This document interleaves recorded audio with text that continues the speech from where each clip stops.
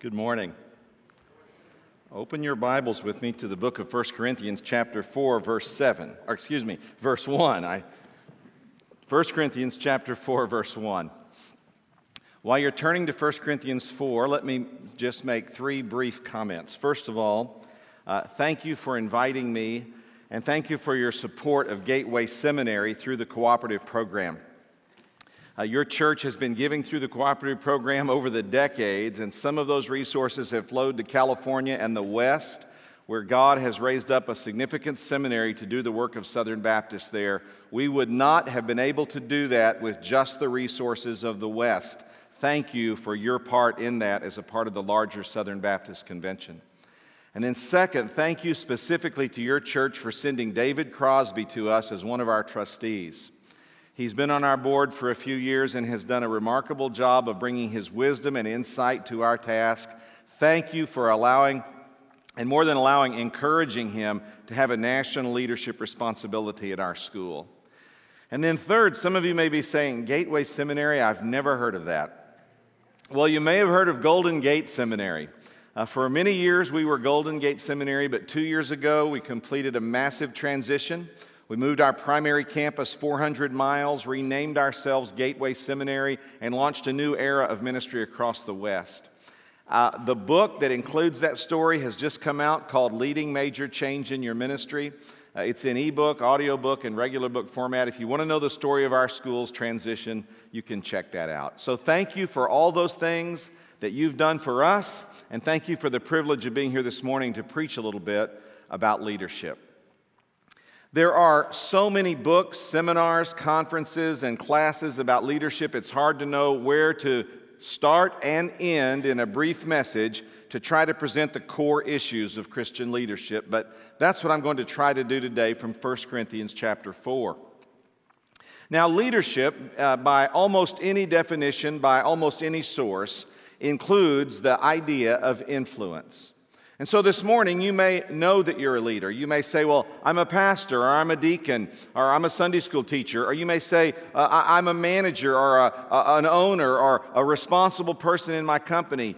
Or you may say, well, I'm a father or a mother, and you know that you're a leader. But some of you may be thinking, well, I'm really not a leader. And frankly, some of you may not have a broad leadership responsibility. But if you go to the core of the definition, influence, then you may discover that you are, in some context, looked to as the leader. And so today, on one level, I'm speaking to all of you about what it means to be a better Christian leader. And then, the backdrop of these messages these next few weeks is also the search you're about to launch that will lead you to your next senior pastor. That is the most significant decision any church can make, choosing who will lead, who will be the ultimate leader, the chief leader, the lead pastor. And so perhaps some of what I'm going to say today will help set the stage for that search as well and give you some clarity on the kind of person you need to come and provide leadership here in your church. So I'm speaking to all of you who have influence, including those of you who recognize yourselves as leaders, and I'm speaking to all of you about the responsibility you have to be a part of this process of coming to get the right kind of person to be your leader.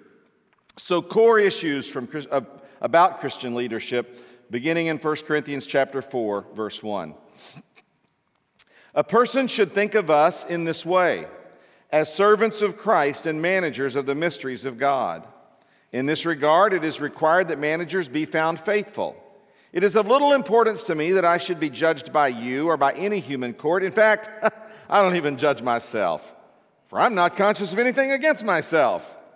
But I am not justified by this. It is the Lord who judges me.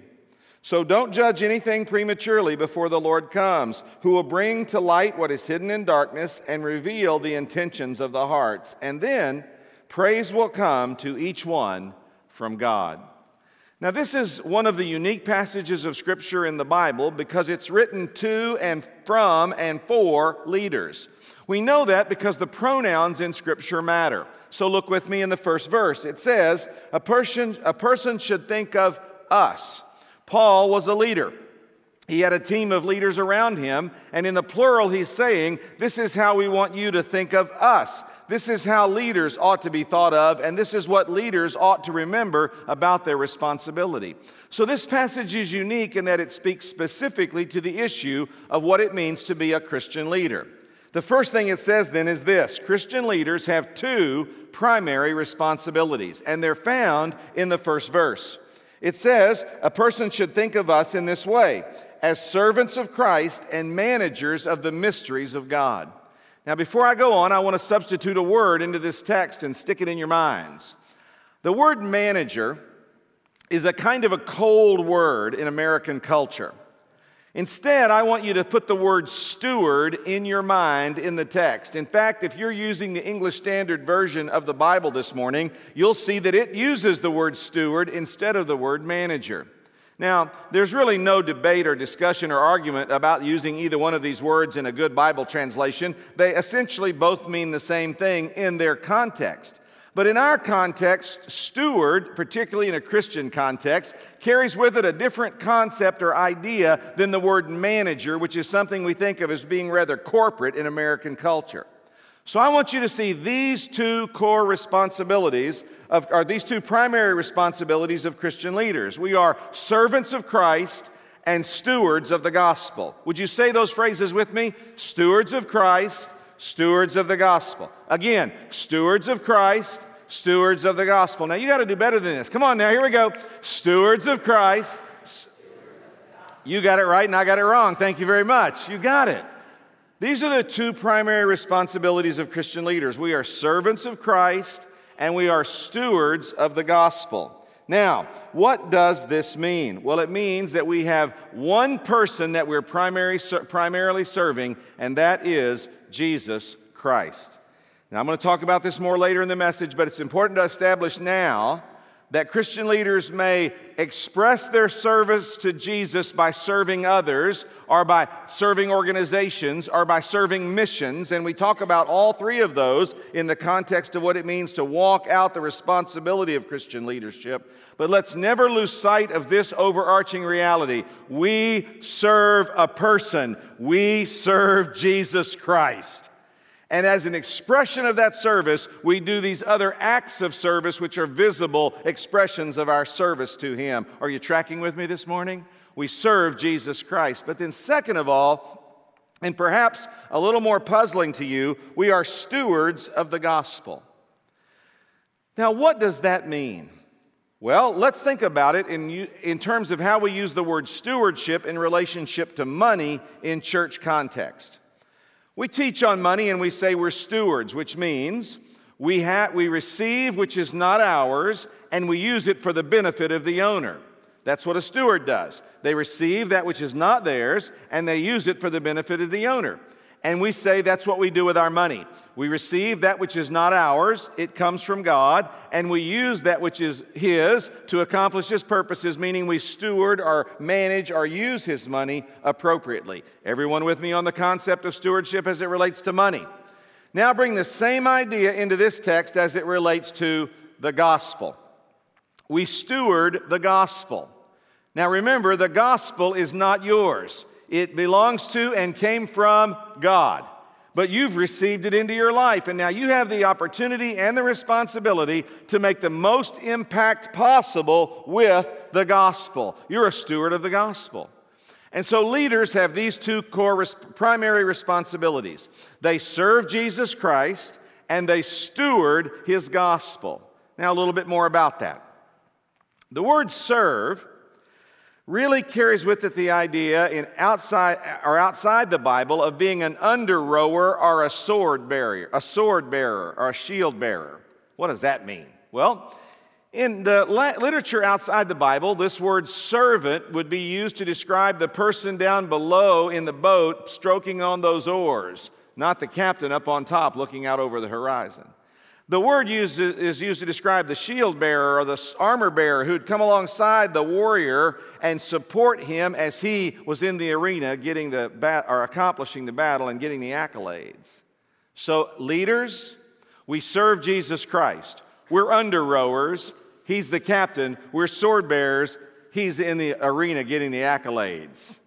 Service means we take a position that we magnify Jesus and what He's doing in our world, we magnify Jesus and what He's doing in our lives, and we place ourselves in positions of support and service to Him. And then stewardship simply means that we then take the gospel He's given us and say, we're going to make the best and most impact possible with this gospel. Now, this is tricky. How do you evaluate whether you're making the most impact possible with the gospel? Well, it can be hard. But just because it's hard doesn't mean you don't have the sober responsibility to do a self-evaluation from time to time, both as a leader and as a Christian, and ask yourself, am I doing the most possible with the gifts and opportunities and resources I have to steward the gospel or to make the most impact possible with the gospel? Now, the reason I say it's hard can be illustrated by a recent conversation I had. I recently had a conversation with two International Mission Board missionaries, graduates of Gateway Seminary, who've been on the field in their present location for 12 years. And in that setting, they've seen just a double handful, if you will, of people come to faith in Jesus Christ, less than 10 in 12 years. They're working among a people, there's at least 500,000 of them, maybe as many as 800,000. No known believers except the ones that this missionary has connected with and introduced to Jesus Christ.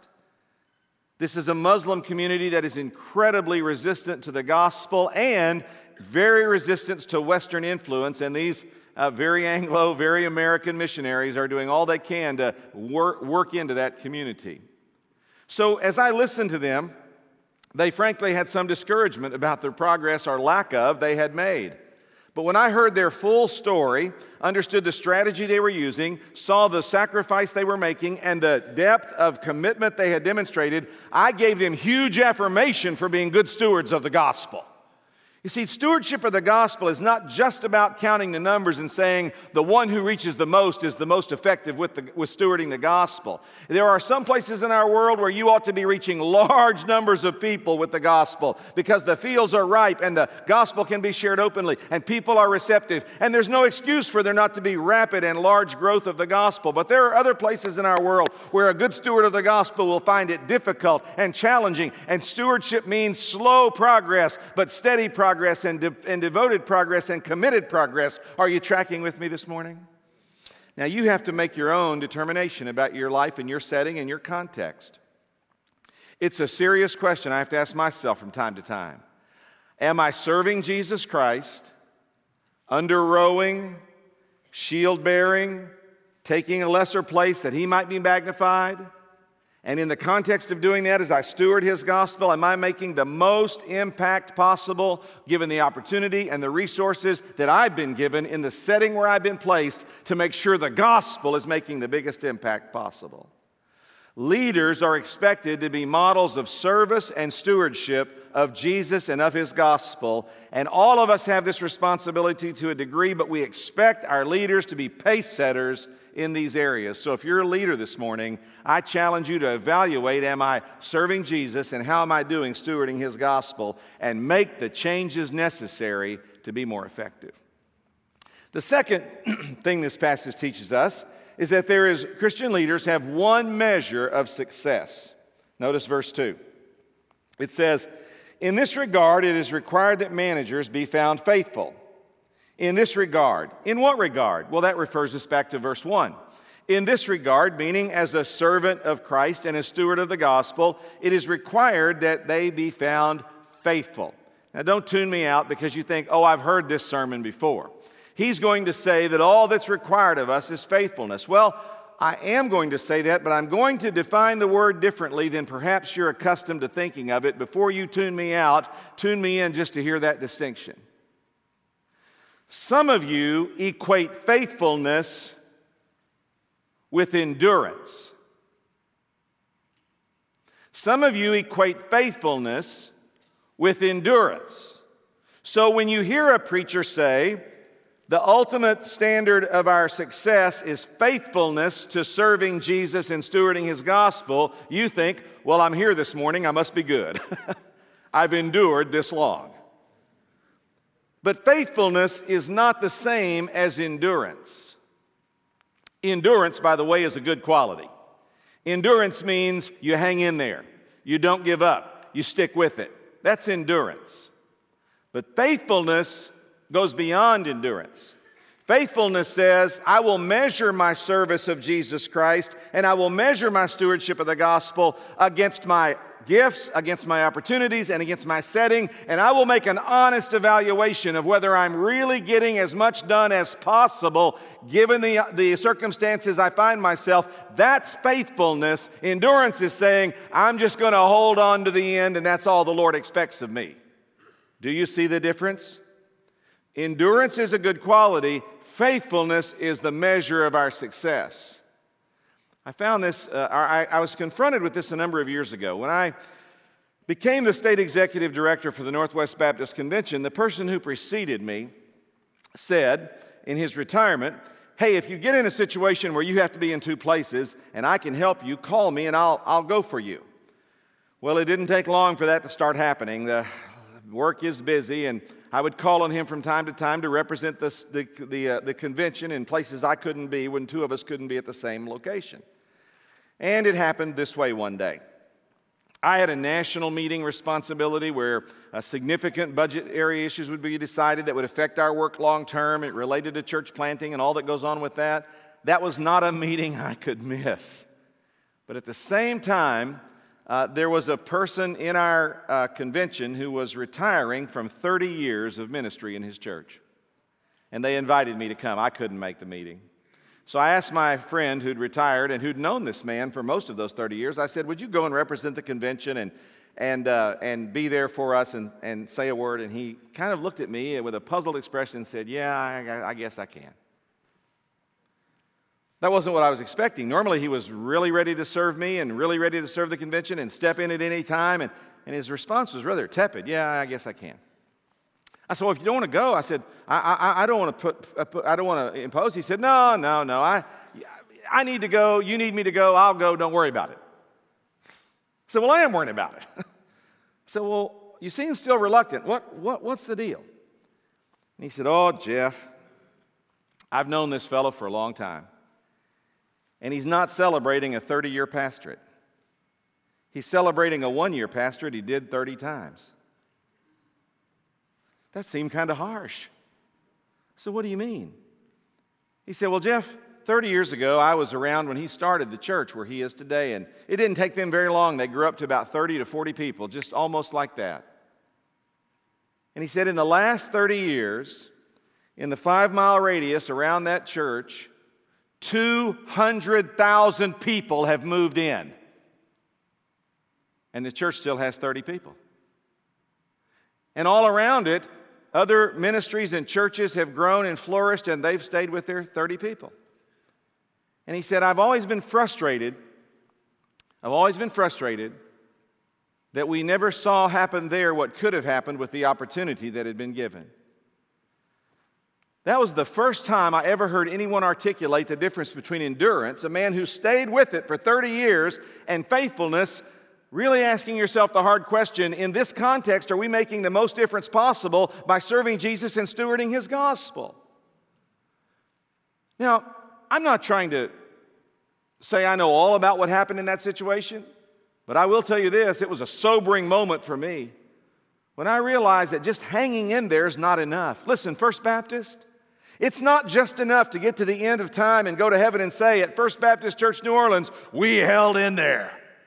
No, you have to get to the end of time and get before the Lord and say, at First Baptist Church New Orleans, you gave us gifts and resources and opportunities and a city around us of great need, and we advanced the gospel in that location. That's what you have to be able to say. We advanced the gospel. We stewarded that gospel with everything we had, as far as we could, as fast as we could, as effectively as we could. We were stewards of the gospel. That's what faithfulness is all about. It's not just hanging on, it's making a difference with the opportunity, the resources, and the gifts you've been given. Well, not only do we have two primary responsibilities and one measure of success, but you already know this part, you heard me read it, and that is Christian leaders have one ultimate evaluator of our ministry. Now, you may not realize it, but there are some humorous verses in the Bible, and this is actually one. Paul actually writes this section with a twinkle in his eye. a little humor in his voice. Let me see if I can help you understand it by reading it to you again. He says in verse 3, "It is of little importance to me that I should be judged by you or by any human court. In fact, I don't even judge myself." And then he said, "For I'm not conscious of anything against myself." Are you not finding that funny? Paul said, it's a little importance to me that I'm judged by you or by any human court. In fact, I don't even judge myself because I'm not conscious of anything against myself. Now, we know he's saying this in a tongue-in-cheek, sort of a humorous kind of way because he's the same man who wrote in the same Bible, "I'm the chief of sinners." We know he's writing here in a kind of a sarcastic way about himself, but he's making an important point. Paul says this: there are three sources of evaluation that leaders have to deal with. Number one, he said, "I don't care he said, it's of little importance to me what you think of me. Judged by you." See the phrase in verse 3? Paul says this: "It's of little importance to me what the church thinks of me." You, meaning the Corinthian church. Second, he said, "It's of little importance to me what any human court thinks of me." Now, before you think judicial there, I think there's a judicial overtone, but in the first century world, court was not something in a remote location in a big granite and a walnut building. Court was held in a public square.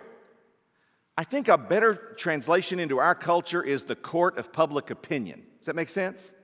So Paul says this: it's of little importance to me what the church thinks of me, and it's of little importance to me what public opinion is of me.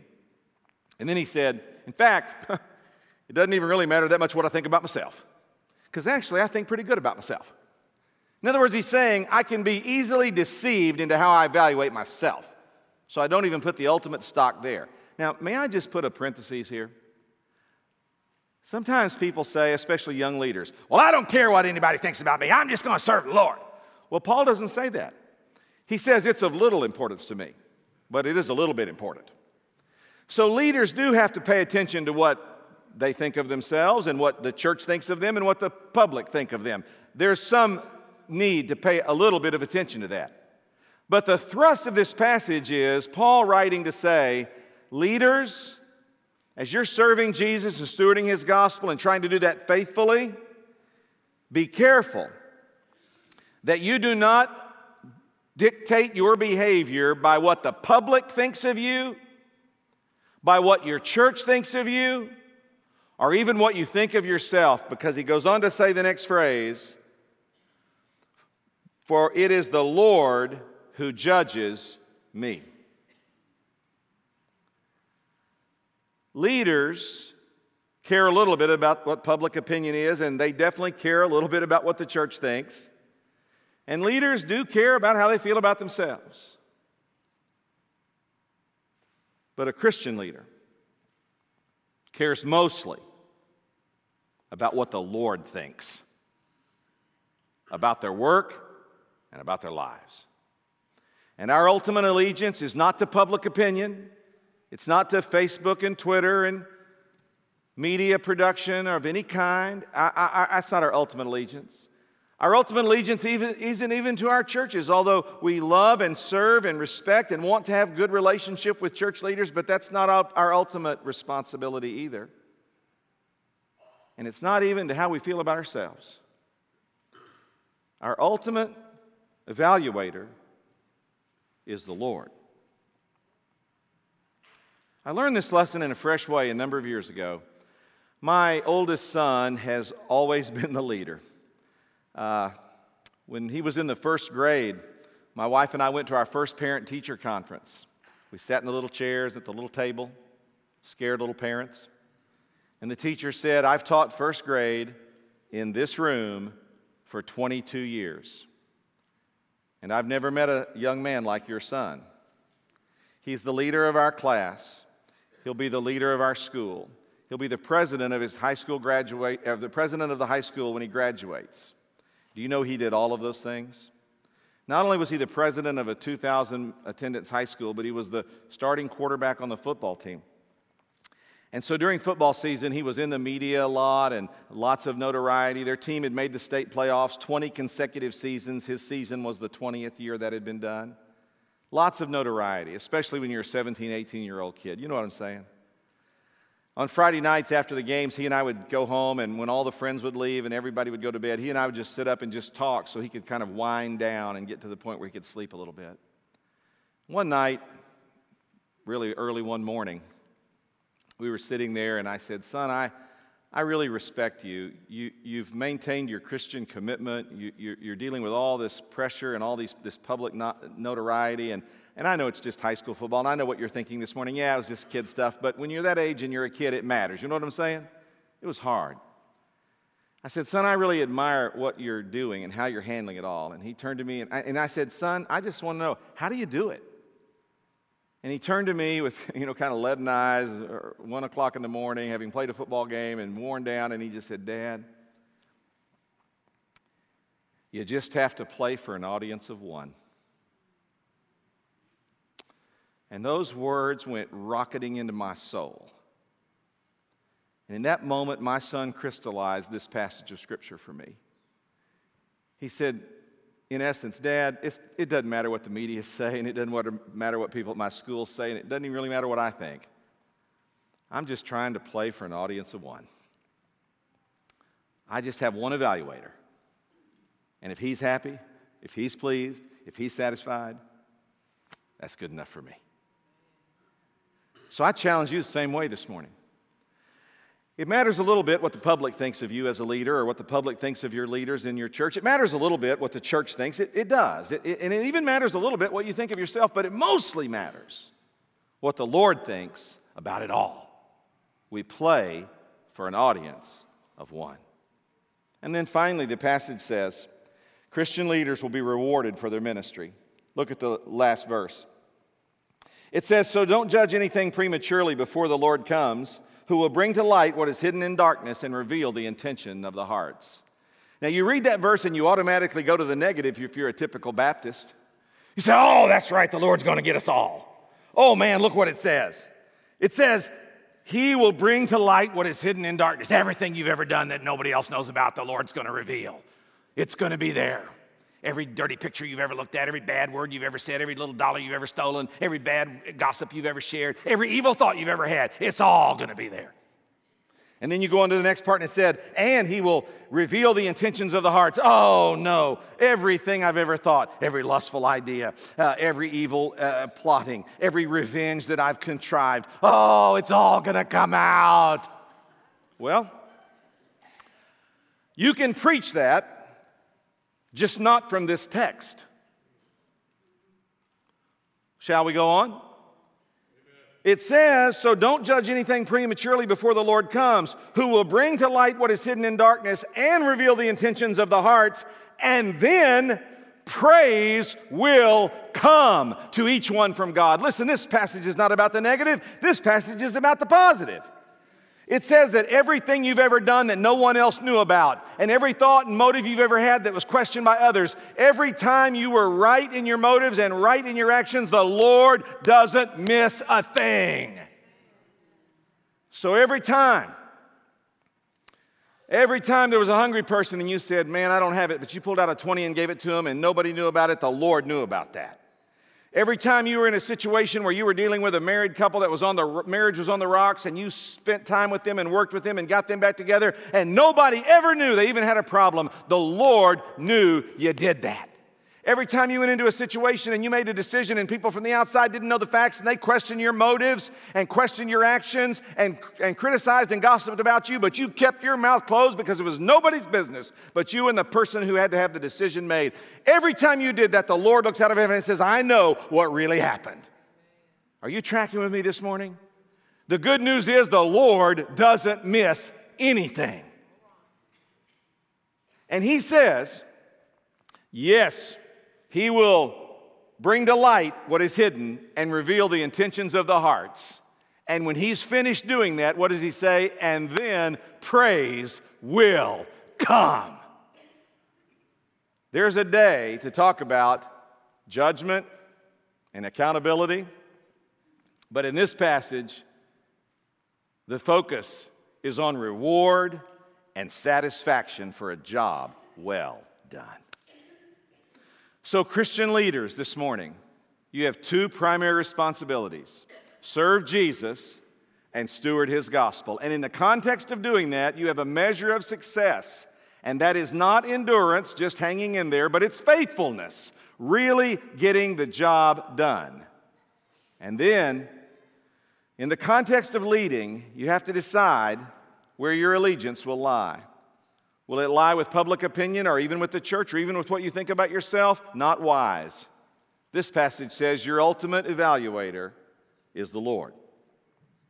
And then when it's all said and done, you say, well, I worked hard. I served well. Nobody noticed. One person did. The only one that matters. And he says someday, praise will come. Christian leaders, the sacrifice, the effort, the difficulty, and the task are worth it, with God taking care of the reward. Let's pray together. Heavenly Father, thank you so much for the privilege of speaking this morning from your word about leadership. And I pray you'll move around the room and you'll convict leaders about their responsibilities based on this text. And you'll draw them, Lord, to you for obedience and for action. And then, Lord, I also pray for this church as they move into this phase of life of searching for a new senior leader, that you will give them the grace to understand what your word says about leadership, and you will lead them to someone who personifies so much of what your word has to say, that they might find in this, in your word, the direction and insight they need to evaluate and choose the kind of leader that you want them to have. Father, move around the church just now and accomplish these goals in this service this morning.